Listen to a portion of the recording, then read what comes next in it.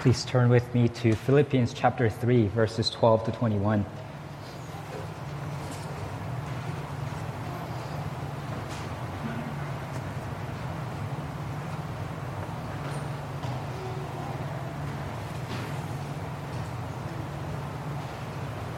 Let me seek God's help as we read and preach. God, we ask you again, we seek you, because without your power, without you speaking to us through your word,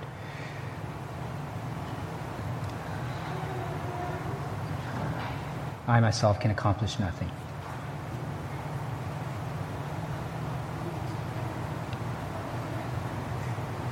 Lord, we want to, in just the same way that immigrants, foreigners, when they just arrive to this country, stand out, and it's obvious they're not from here.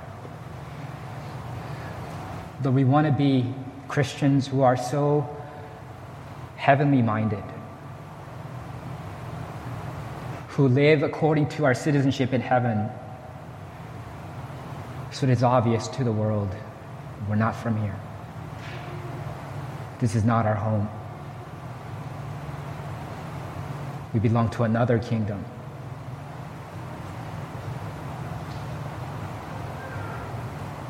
God, with your word, our charter, our constitution, our founding document, we pray that you would reorient us this evening.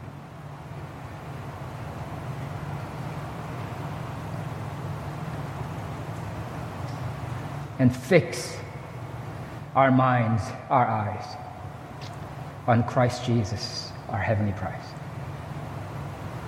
In Jesus' name we pray. Amen. Philippians chapter 3, verses 12 to 21. Not that I have already obtained this or am already perfect, but I press on to make it my own, because Christ Jesus has made me his own. Brothers, I do not consider that I have made it my own, but one thing I do, forgetting what lies behind and straining forward to what lies ahead. I press on toward the goal for the prize of the upward call of God in Christ Jesus. Let those of us who are mature think this way, and if in anything you think otherwise, God will reveal that also to you. Only let us hold true to what we have attained. Brothers, join in imitating me, and keep your eyes on those who walk according to the example you have in us. For many of whom I have often told you, and now tell you even with tears, walk as enemies of the cross of Christ. Their end is destruction. Their God is their belly, and they glory in their shame with minds set on earthly things. But our citizenship is in heaven, and from it we await a Savior, the Lord Jesus Christ, who will transform our lowly body to be like his glorious body by the power that enables him even to subject all things to himself. This is God's holy and authoritative word. After winning his fourth NBA championship and his fourth Finals MVP trophy last season with the Los Angeles Lakers, LeBron James, one of the greatest basketball players of all time, entered his 18th season as a 36-year-old, which makes him ancient by professional athlete standards. And what's amazing is that he is still arguably one of the best players in the NBA. His feats of athleticism are incredible, but his longevity, his endurance is what's even more impressive. And this is because of the way he completely dedicates himself to the sport. He spends $1.5 million per year in order to maintain his body and prevent injuries. He regularly uses cryotherapy, meaning he intentionally subjects his body to freezing temperatures in order to relieve muscle pain, sprains, and swelling. He also uses hyperbaric oxygen therapy, where he intentionally subjects himself to high atmospheric pressures in order to oxygenate his body and reduce inflammation. And he also adheres to I don't know the merits of all those therapies, but he does these things. He also adheres to a strict diet, avoiding sugar and dairy altogether, and following the lowest possible carb diet. And of course, he subjects himself daily to the grueling workouts. And all of these are unpleasant, uncomfortable, even painful experiences. And yet LeBron James subjects himself to these because to him, winning an NBA championship and becoming the greatest basketball player of all time outweighs these pains, these expenses. His eyes are set on a greater prize. And that focus is the key to his perseverance. And in this passage, Paul uses the metaphor of an athletic competition, a race, one of his favorite metaphors, which he uses in at least 6 places to teach us that like a runner in a race, we should press on with our minds set on the heavenly prize in Christ Jesus. So first, we're going to talk about setting our minds on our heavenly prize, verses 12 to 16. And then we'll talk about keeping our eyes on heavenly people. We'll just go to the end of the chapter 3, verse 17 to 21. So let's first talk about setting our minds on our heavenly prize, verses 12 to 16. In the preceding passage, Paul just said that he has suffered the loss of all things and counted them as rubbish in order that he might gain Christ. So in order that he might know Christ and the power of his resurrection, Paul says he's forsaken all things in order to do that. Now he's qualifying that statement in verse 12. He says, "Not that I have already obtained this or am already perfect, but I press on to make it my own, because Christ Jesus has made me his own." This is the already but not yet reality of the Christian salvation. On the one hand, Paul says Christ Jesus has made me his own. It's already happened. But on the other hand, he says, I have not yet obtained this. So he presses on to make it his own. Already, but not yet. If you are a Christian, then you know Christ truly, but you do not yet know him fully. We know the power of his resurrection truly, but we do not yet know it fully. So let this be an encouragement to you. If you have lamented that you do not know the Lord as you ought to, if you have wept at the slow progress of your own sanctification, if you have longed to see Christ face to face and not as in a dim reflection, then you can take heart because you have not yet arrived. What you have in your possession now, what you experience now, is not all there is. There's so much more in store. And so we ought to press on to make it our own. But for those of us who are complacent, for those of us who are living like we have already attained the fullness of Christ, let this be a warning. You have not arrived. If you're coasting now, you're like you're on a victory lap, you are badly mistaken. You're like the Slovenian cyclist Luka Pibernik, who raises his arm and pumps his fist in celebration at the Tour of Italy when there's still one lap left to go, and consequently loses the race, going from first place to 148th place. The race isn't over. We have not yet arrived. And Paul was motivated to press on by this great reality. It says in verse 12, "Because Christ Jesus has made me his own." That's the reason why Paul presses on. He says something similar in 1 Corinthians 6:19. "You are not your own, for you were bought with a price." 1 Peter 2:14-19 says in paraphrase, "Do not be conformed to the passions of your former ignorance, but as he who called you is holy, you also be holy in all your conduct, knowing that you were ransomed from the futile ways inherited from your forefathers, not with perishable things, such as silver or gold, but with the precious blood of Christ." You establish ownership over something by paying for it. Christ owns us because he purchased us with his own blood. This was Paul's reason for pressing on. He's saying, I was worthless, a damaged good, an undeserving sinner, incapable of fulfilling my God-given purpose, and yet for some inexplicable reason, Christ paid the highest price to make me his own. Me, the chief of sinners. I'm his own. I'm no longer my own man. I belong to another. If Christ died to make me his own, I will live to make him my own. He is my master, and I shall do his bidding until the day I die and eternity thereafter. That's Paul's mindset. We don't strive in order to belong to Christ. No, we strive because we already belong to Christ. He has paid the highest price for us. And this is very important because if you strive in your own strength, out of your own willpower and character, you will surely fail. Paul was able to press on till the very end only because he was spurred on by what Christ did for him. Christ was his impetus and his goal. We are not our own, we are Christ's, but we have not yet fully made Christ our own. And that's our lifelong pursuit. As those who already belong to Christ, we press on toward that day when Christ will be our all in all.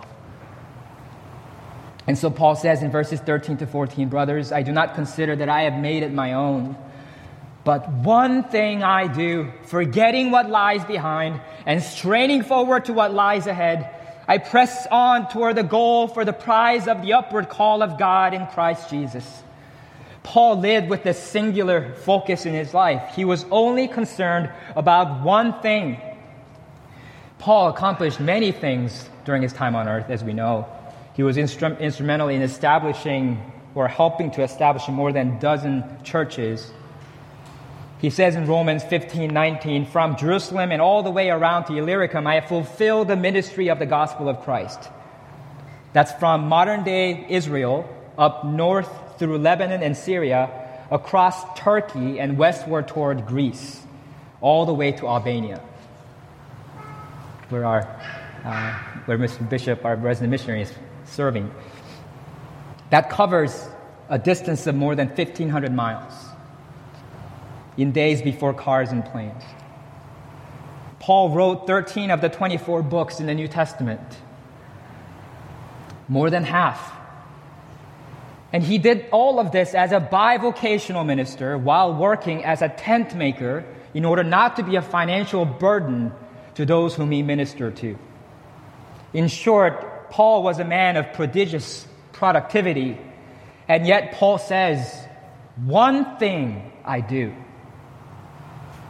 In his mind, Paul wasn't doing 100 different things. He wasn't busy doing a lot of different things. Paul was doing one thing in 100 different ways. He made tents so that he might preach Christ. He ate and drank so that he might preach Christ. He planted churches so that he might preach Christ. He wrote letters so that he might preach Christ. For him to live was Christ and to die was gain. And his goal was Christ and nothing else. What will people put on your epitaph? What will people say on your gravestone? When people examine your life, what will they say was your purpose, your calling? For the Christian, the answer should always be Christ. And this entails forgetting what lies behind and straining forward to what lies ahead. In a race, all that matters is what's ahead of you. It doesn't matter how far you've come or how little you've come if you don't finish the race. It doesn't matter what kind of blistering pace you have kept up. It's all for nothing if you don't finish the race. Early in chapter 3, Paul spoke of all the things that he used to put his confidence in. Circumcised on the 8th day, of the people of Israel, of the tribe of Benjamin, Hebrew of Hebrews, as to the law, a Pharisee, as to zeal, a persecutor of the church, as to righteousness under the law, blameless. But, he said in verse 8, he counts all those things as trash in order that he might gain Christ. We must forget all that we used to put our confidence in for our right standing with God. We must forget about them. Being successful, beautiful, intelligent, rich, or famous gets us places in this world, but not with God.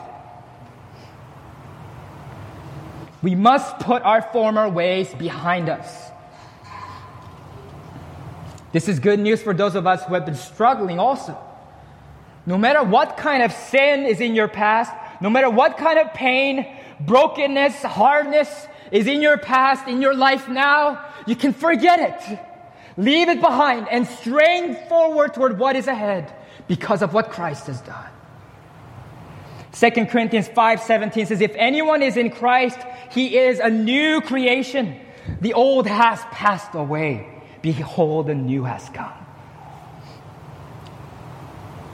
A little before that in the same chapter, it says, Christ died for all, that those who live might no longer live for themselves, but for him who for their sake died and was raised. Before Christ called us and purchased us, we lived for ourselves. We followed the rebellious patterns of this world. We gratify the sinful desires of the flesh. But now that we belong to Christ, we must forget what lies behind and strain forward to what lies ahead.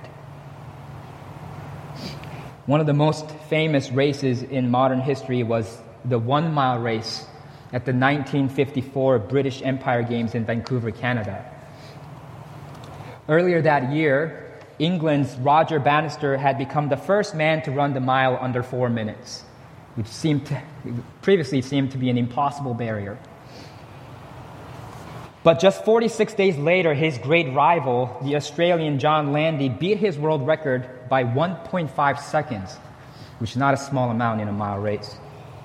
And this drama created a great build-up toward the 1954 British Empire Games, where Roger Bannister and John Landy would compete together.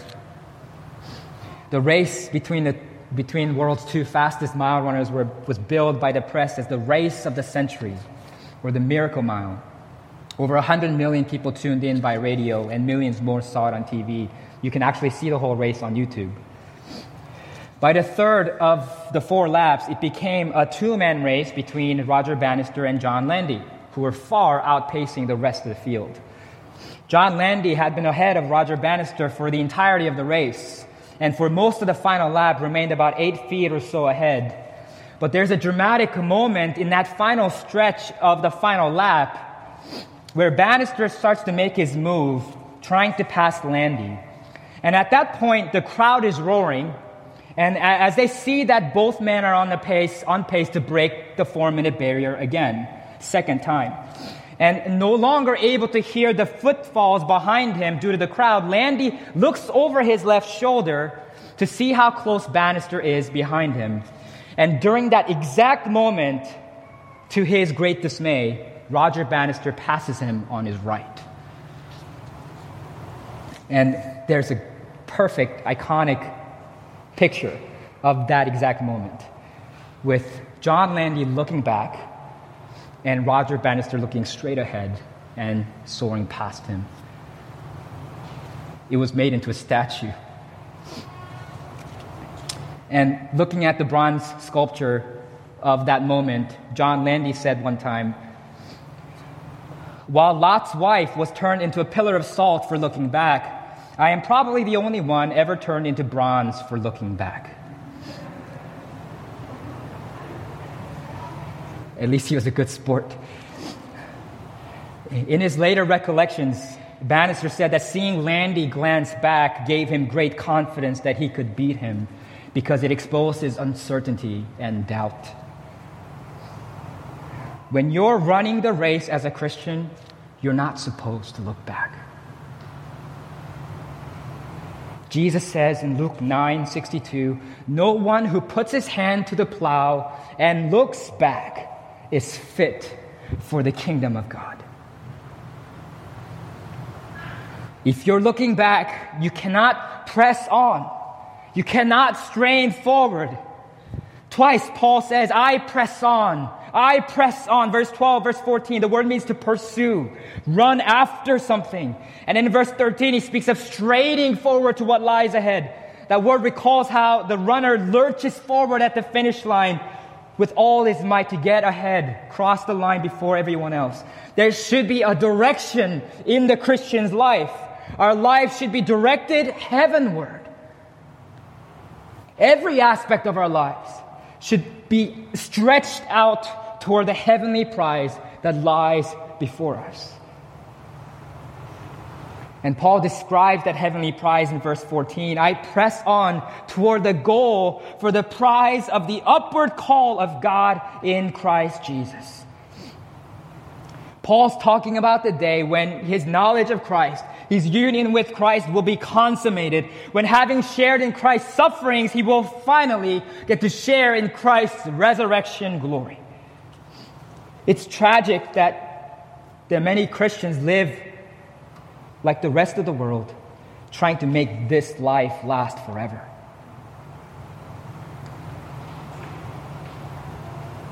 We live in a culture that is perpetually trying to defy age and delay death. We pluck our white hairs, fill in our wrinkles, get facelifts. We exercise, eat organic.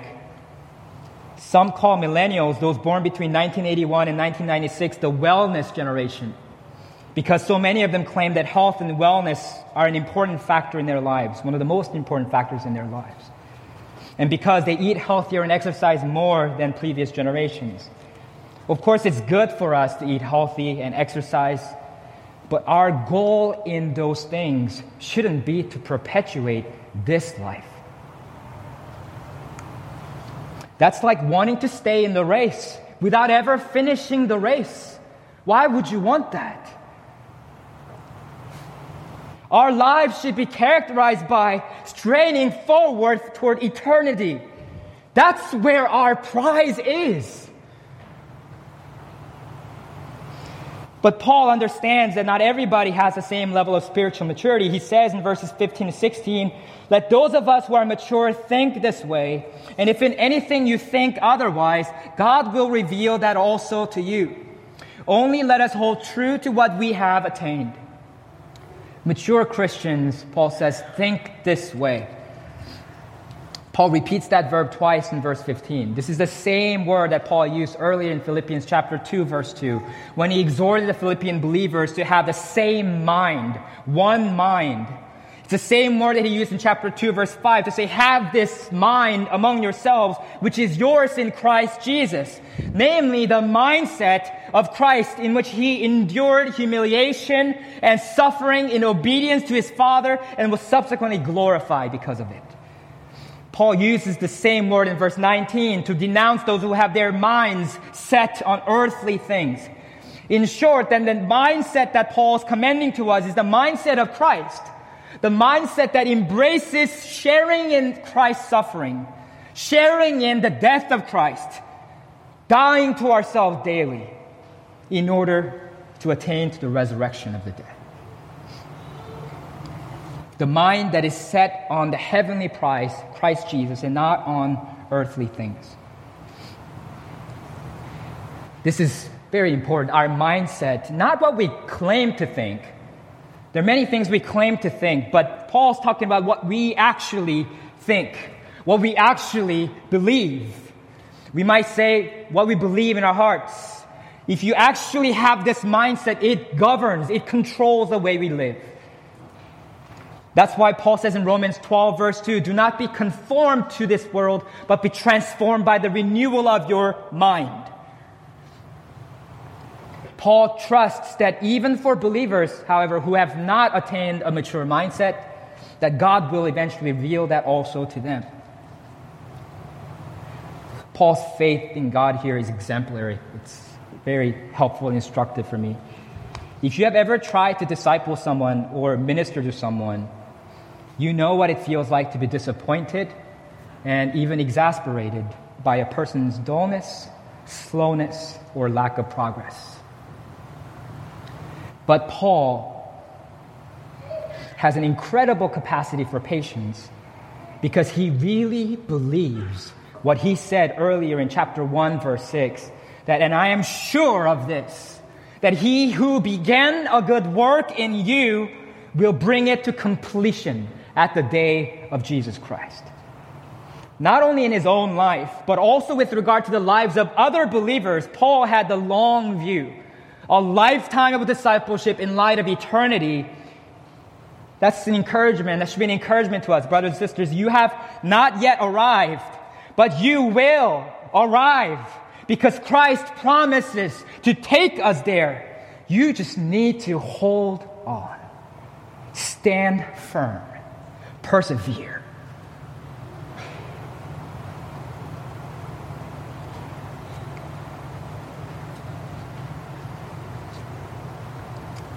Brothers and sisters, I am burdened daily as I think about some people who might not persevere to the end.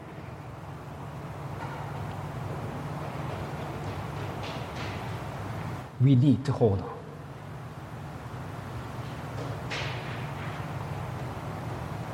What matters is that we hold true, Paul says, to what we have attained. Whatever the level of faith God has granted to us, we should live in proportion to that faith, following the pattern of Christ's death and resurrection, dying to selfish, sinful desires and living to Christ. The phrase hold true is a translation of the Greek term that originally meant to be drawn up in a line, especially in a military context. It's used here in a figurative sense. We are to hold the line, so to speak. However far along we have advanced in our Christian walk, make every aspect of your life down the line conformed to that line. We are comrades in arms. And whenever by God's grace we advance another step in our knowledge of Him, in our faith in Him, then we bring every aspect of our lives once again into conformity with that line. Hold true. Then take another step. Then take another step until that day when finally we arrive in our heavenly kingdom. Until that day when we're finally home.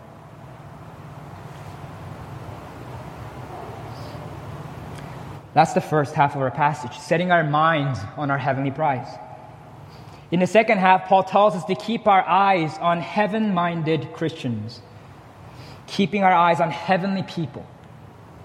He says in verse 17, "Brothers, join in imitating me and keep your eyes on those who walk according to the example you have in us."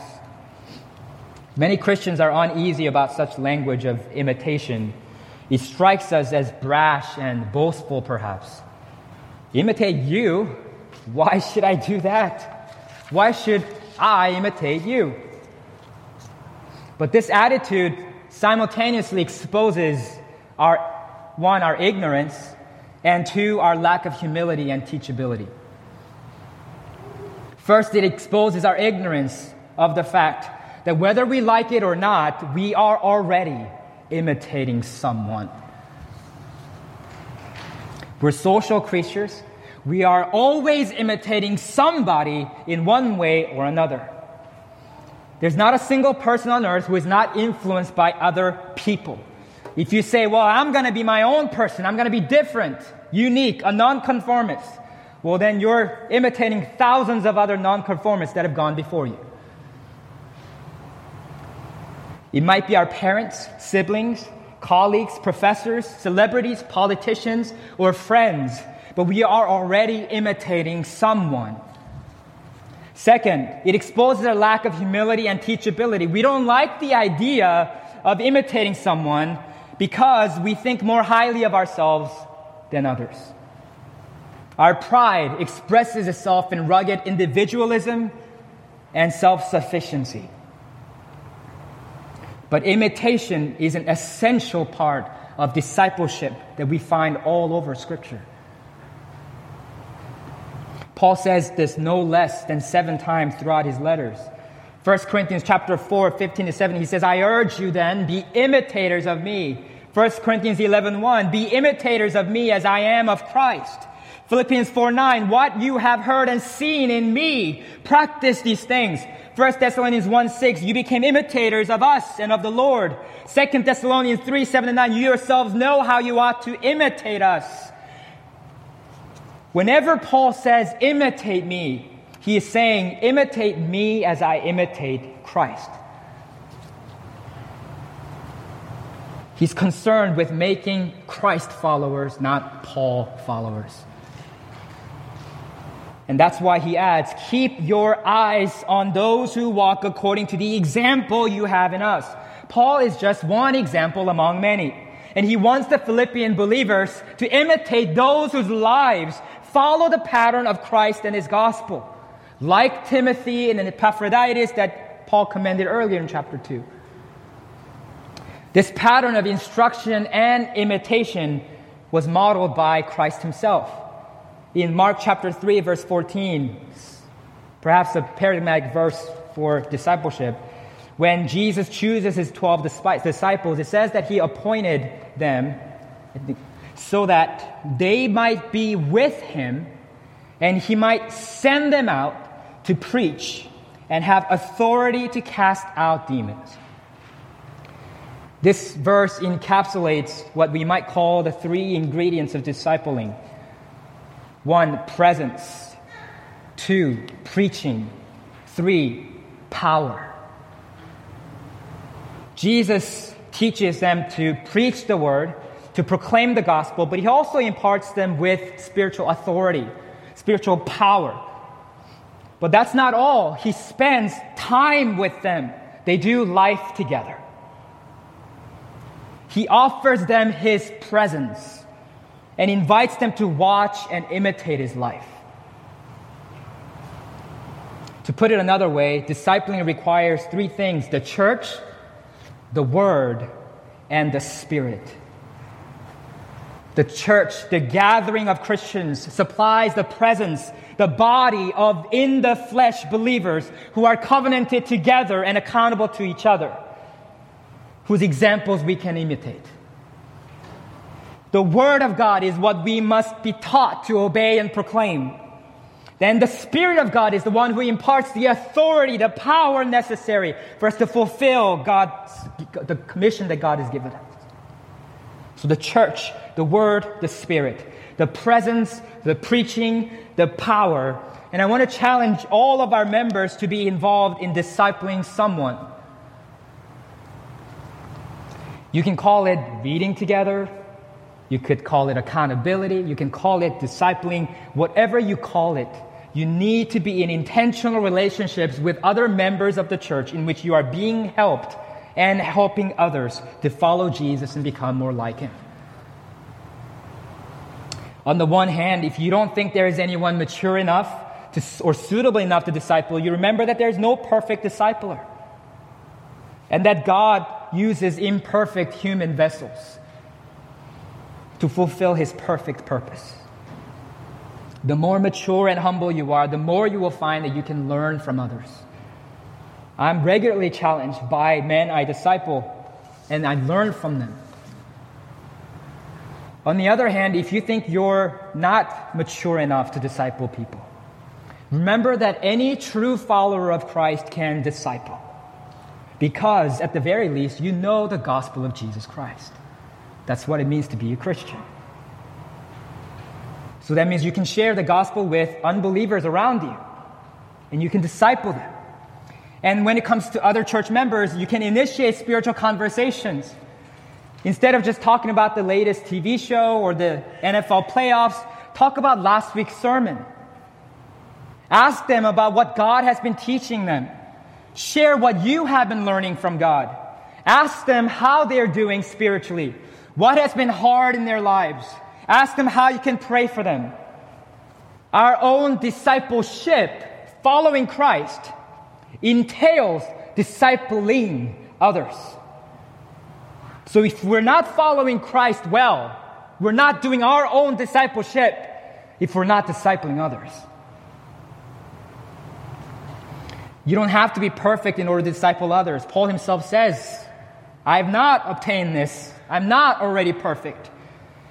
The important part of discipling relations is confessing your own sins and weaknesses and showing people that you can lean on Christ through them.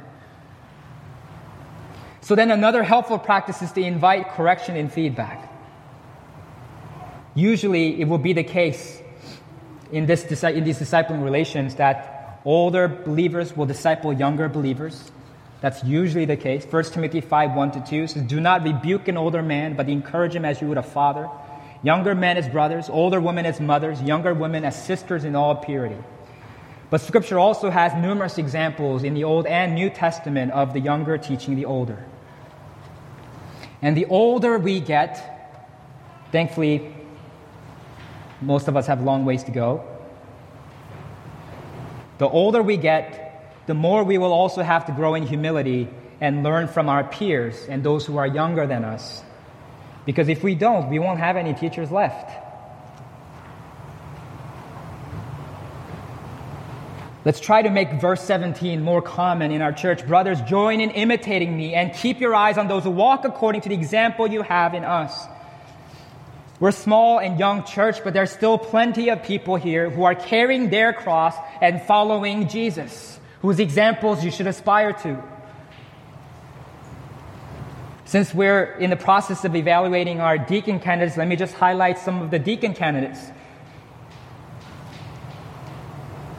You probably will not be able to imitate John So's dry sense of humor, but you should imitate the way he invests intentionally in relationships, in people, pours into their lives with the Word of God.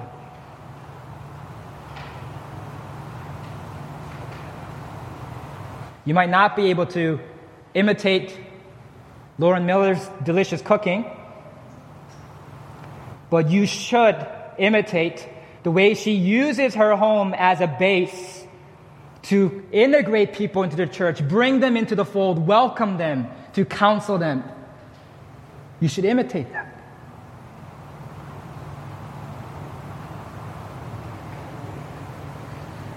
You might never give birth to and raise 6 children like Cheryl's doing,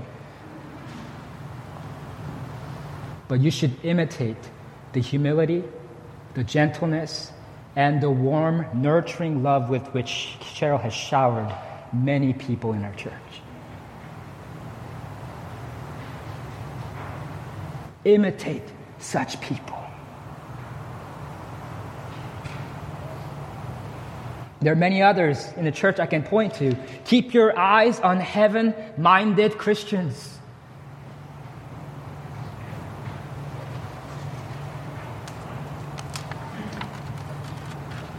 Good, godly examples of others is especially important because sometimes, well, not sometimes, all the time, we are bombarded by the world with bad examples.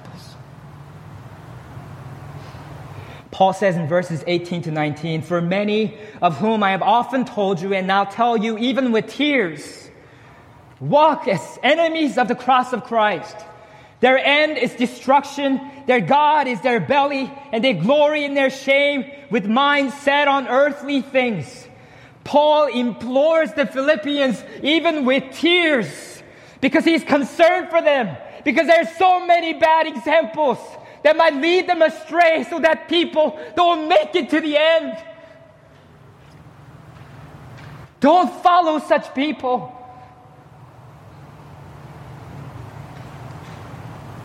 He says they live as enemies of the cross of Christ because their lives contradict the pattern of Christ's death and resurrection. Instead of modeling a cross-shaped life, a life characterized by sharing in the suffering of Christ, dying to our sinful desires, counting what the world considers gain as a loss because of the surpassing worth of knowing Christ.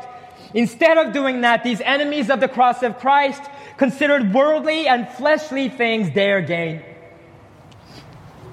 This is a broad description that fits many people. The Judaizers that we talked about last week were such people.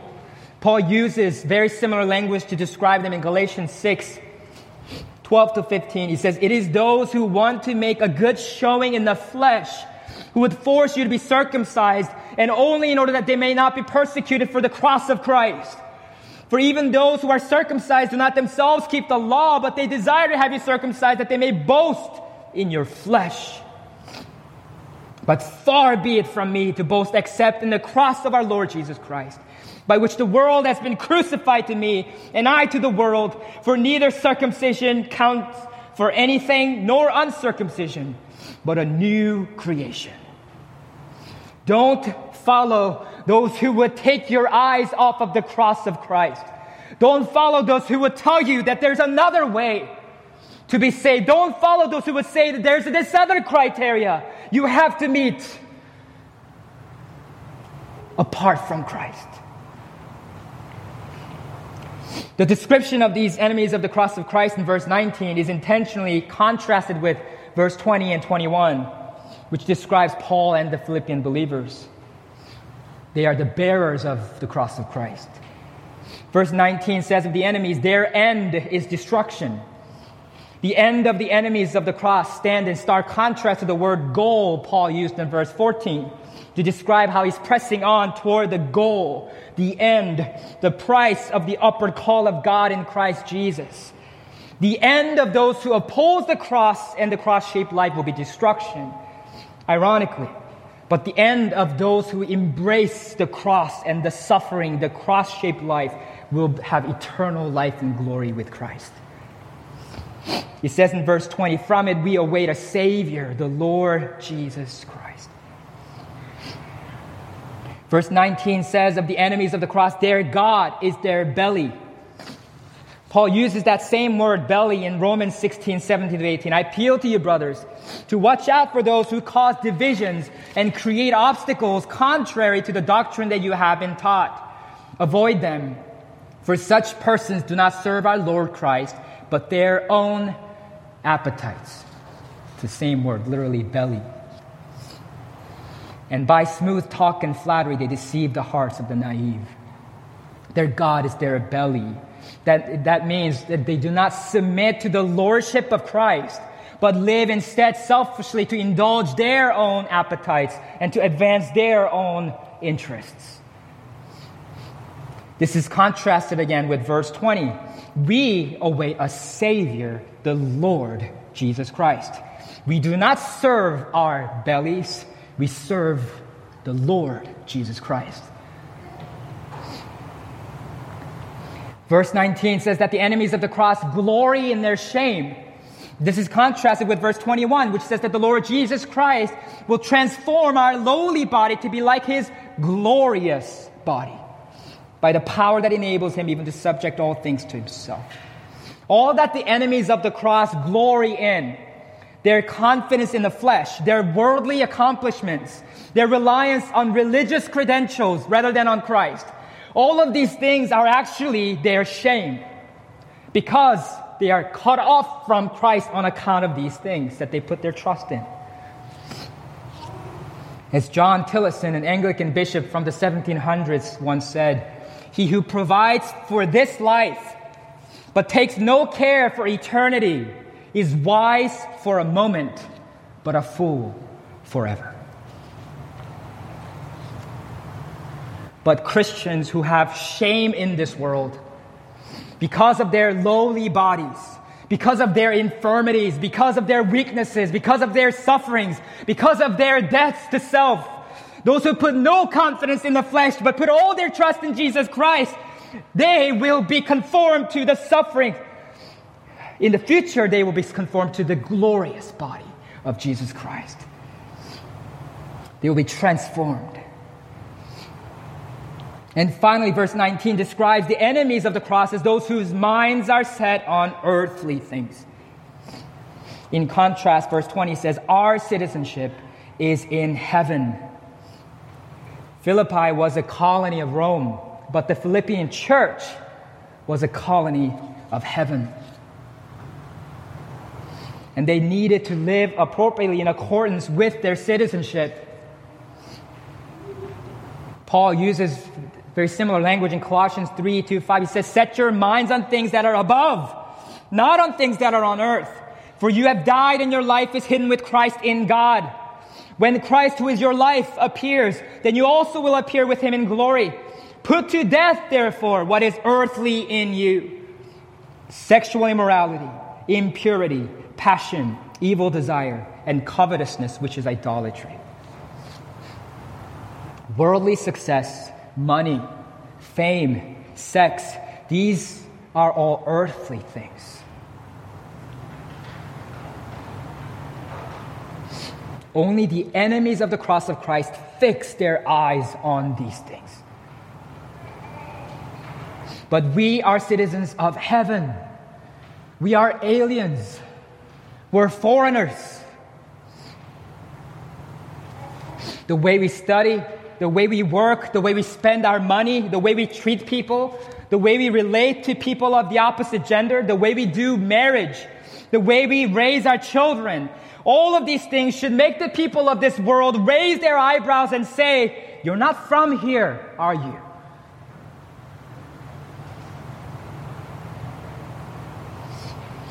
The word Savior was commonly used in the Greco-Roman world to refer to Caesar. But Paul declares here that our only Savior is Jesus Christ. The Philippians' ultimate citizenship was not in the Roman Empire. And likewise, our ultimate citizenship is not in the United States of America or any other kingdom. This is why even when kingdoms totter, even when democracies falter, we are not shaken because our King is still on the throne. We need to press on with our minds set on the heavenly prize in Christ Jesus. Brothers and sisters, we march by the bead of Christ our King. Our battle is not yet over. Our race is not yet over.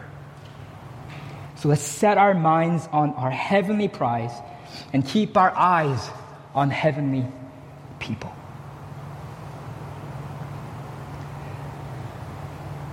Lord, it belongs not to my care whether I die or live.